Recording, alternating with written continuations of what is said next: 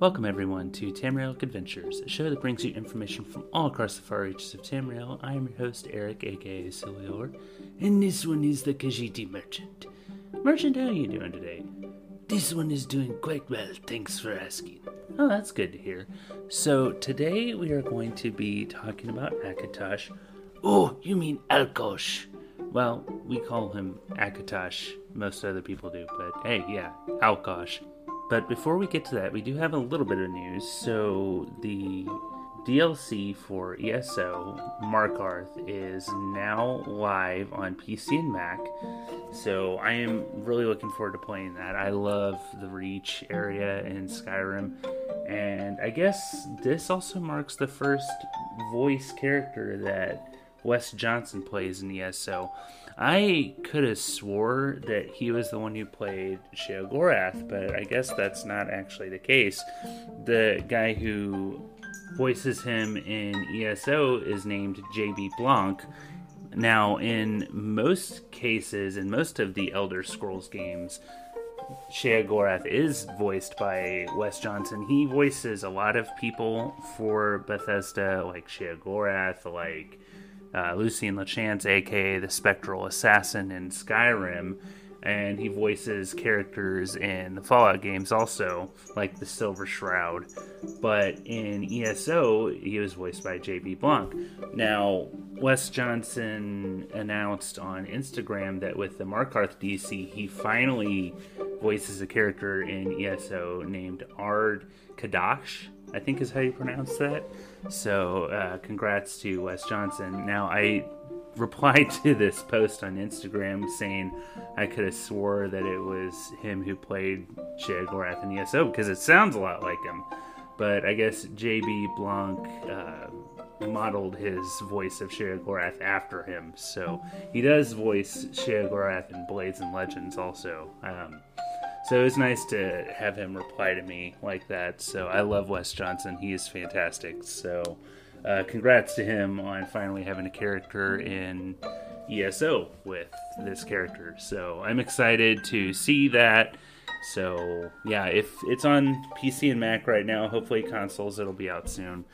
Another small bit of news, I guess Todd Howard has come out and said that he can't imagine Elder Scrolls 6 not being on PlayStation, so that's kind of a follow-up to what I said last episode, where I was kind of thinking that it wouldn't be, but I guess it will. So, good news for PlayStation players.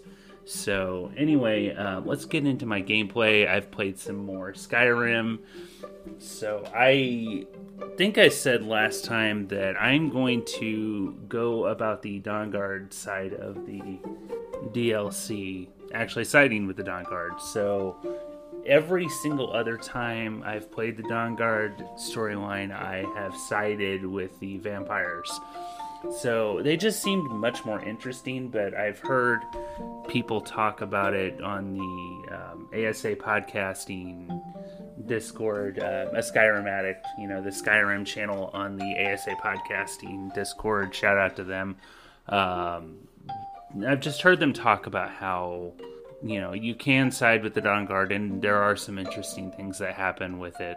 Like, Serana can actually be cured of her vampirism, and that thought never even occurred to me. So, yeah, I am going to side with the Dawnguard this time, just to play through that, because I never have, and I've actually gone into a little bit of that on stream, and certain things I've already seen are a little bit similar, like you're both going after Ariel's bow, of course, Ariel being Akatosh. So here's another little tie-in. So you both need to, both sides send you to find a Moth Priest. So there's that. So yeah, just certain things I do see are similar, and I kind of imagined that would be the case, but there are, I'm sure, going to be some key differences. So I'm looking forward to going through that. I need to make my way finally to the Ratway. I've kind of put off going down to the Ratway, with the Thieves Guild, but 3 different quests are now pointing me down there, so I need to just suck it up and go down there. So I'll be doing that soon.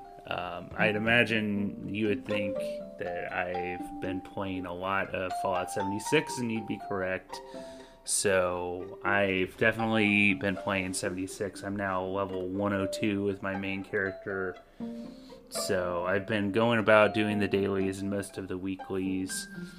I am almost to level 80 in the scoreboard, so I've been doing research with that for my show that I'm doing with fellow Hive member KDB, Tapes from the Wastes. Definitely check that out, where we talk about Fallout lore.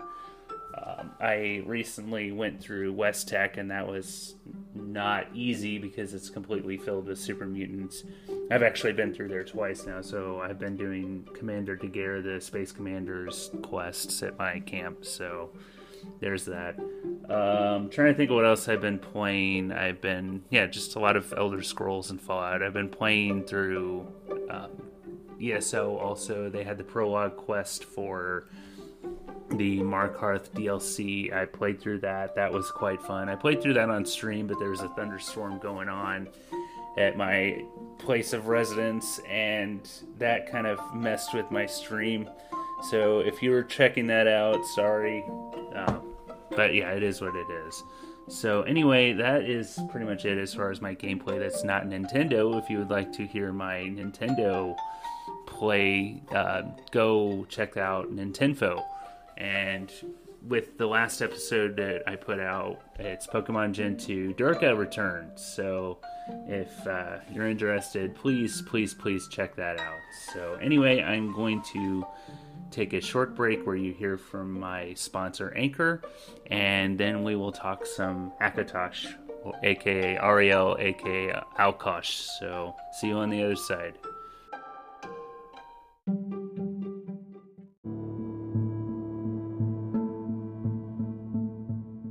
Alright guys, welcome back after that break. So today we are going to be talking Akatosh.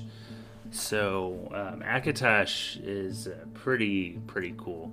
So Akatosh is also known as Auriel, or Auriel as another spelling to the Aldmer, and Bormahu to the dragons.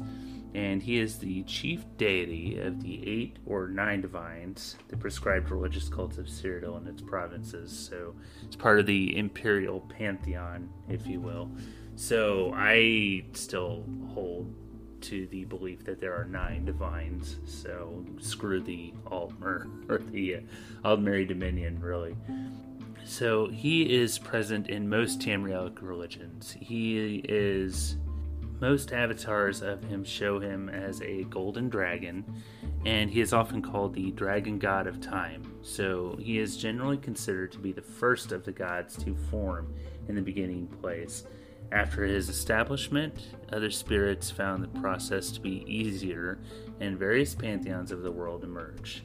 The Adric spirit is the ultimate god of the Cyrodiilic Empire, where he embodies the qualities of endurance, invincibility, and everlasting legitimacy, while promoting the virtues of duty, service, and obedience. Akatosh is thought to be the father of all dragons, and their leader, Alduin, was titled the firstborn of Akatosh. Alduin later went on to proclaim himself a god, prompting Paarthurnax to turn on him for forsaking his duty to Akatosh, resulting in history to consider Alduin to be the Nordic aspect of Akatosh.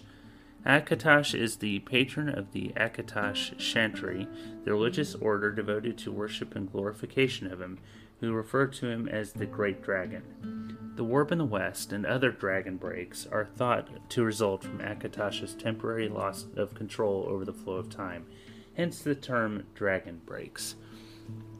Most traces of Akatosh disappeared from ancient Chimer legends during their so-called exodus, primarily due to that god's association and esteem with the Altmeri. However, several aspects of Akatosh, which seem important to the mortal races, namely immortality, histrosity, and genealogy, have conveniently resurfaced in Almalexia, the most popular of the Morrowind Divines Tribunal. As a mother figure, she also embodies the idea of being a progenitor, which, albeit a female rather than a male one, so one could say that at least the qualities of Akatosh are not entirely neglected among the Dunmer, even if its name is.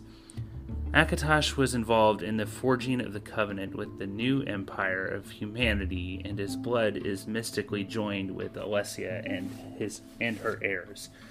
The Amulet of Kings was the primary token of this patronage, and it allowed the new empire of Cyrodiil to benefit from the stabilizing influence of the White Gold Tower, maintaining the barrier between Mundus and the Plains of Oblivion. When that barrier was threatened during the Oblivion Crisis, Martin Septim was able to summon Akatosh's spirit and transform him into the avatar of Akatosh, which appeared in the shape of a giant dragon made of fire. This avatar dragon defeated Mehrunes Dagon, re-establishing the mystical barrier between Tamriel and the Daedric realms. The avatar transformed into a statue and is now located inside the ruins of the Temple of the One. If you've never seen the final events of the main story in the Oblivion game, definitely check it out. So just seeing Martin transform into Akatosh was a sight to be seen. So definitely check it out. Definitely play Oblivion. As you guys know, it was the first Elder Scrolls game I played, and wow, that was a heavy-hitting scene. So Elven tradition states that Auriel is accredited with creating Auriel's shield and Auriel's bow, and used the latter to fire the heart of Lorkhan into what is today Red Mountain. However, the Cyrodiilic traditions of man do not mention these artifacts as part of the stories of Akatoshan creation, and do not provide any explanation to their existence of origins, hence the name Auriel, not Akatosh. So, Auriel's bow is a big part of the story of the Dawnguard DLC that I said. So Auriel's shield does show up in Morrowind, and I guess it shows up in Skyrim too. I don't remember seeing it. I'm gonna have to look it up. So so with the Amulet of Kings that was mentioned earlier, it is stated that the amulet actually holds Akatosh's blood, and that is what allowed Martin to transform into the avatar of Akatosh. So anyway, that's really about it as far as Akatosh. So like I said, these Adric episodes are going to be a little bit shorter. So if you would like to get a hold of me, you can find me on Twitter and Instagram. Twitter at TamrielP and Instagram at Tamrielic Adventures. You can email the show if you would like at TamrielicAdventurespodcast@gmail.com. And you can also find me on Twitch, where I play mostly Bethesda games. Every now and then I throw in a non-Bethesda game, but mostly Bethesda games. That is at twitch.tv/Sulior. If you would like, you can also find me in-game in ESO. I play on Xbox at Sulior and PC at EEGold, EEGOLD. I mostly play on Xbox these days, but every now and then I hop in on PC if there's an event going on or something like that. I want to thank the Hive, as always, for sponsoring this podcast. If you are interested in joining the Hive, definitely check out their Discord. I've got a link in the show notes for that. Speaking of Discords, I also have my own Discord. It's not really active because there's not a lot of people there, but hopefully we can change that. So I will also leave the link for my Discord in the show notes. And there are channels for games. There's channels. I'll probably include a meme channel. There's channels for the 3 different shows that I'm involved in. This one, Nintenfo, and Tapes from the Waste. So you can discuss things going on in those episodes there. So like I said, I'll leave a show note or a link for both Discords in the show notes. I apparently was not thinking clearly there for a second. So anyway, also I want to thank the Elder Scrolls wiki page, the unofficial Elder Scrolls page, UESP wiki, for the information. As always, I don't always remember to mention them, but that's where I get my information from. So anyway, next episode, if we're going in alphabetical order, should be RK. So I will be talking about RK next episode. So until then, as always, stay safe, adventurers.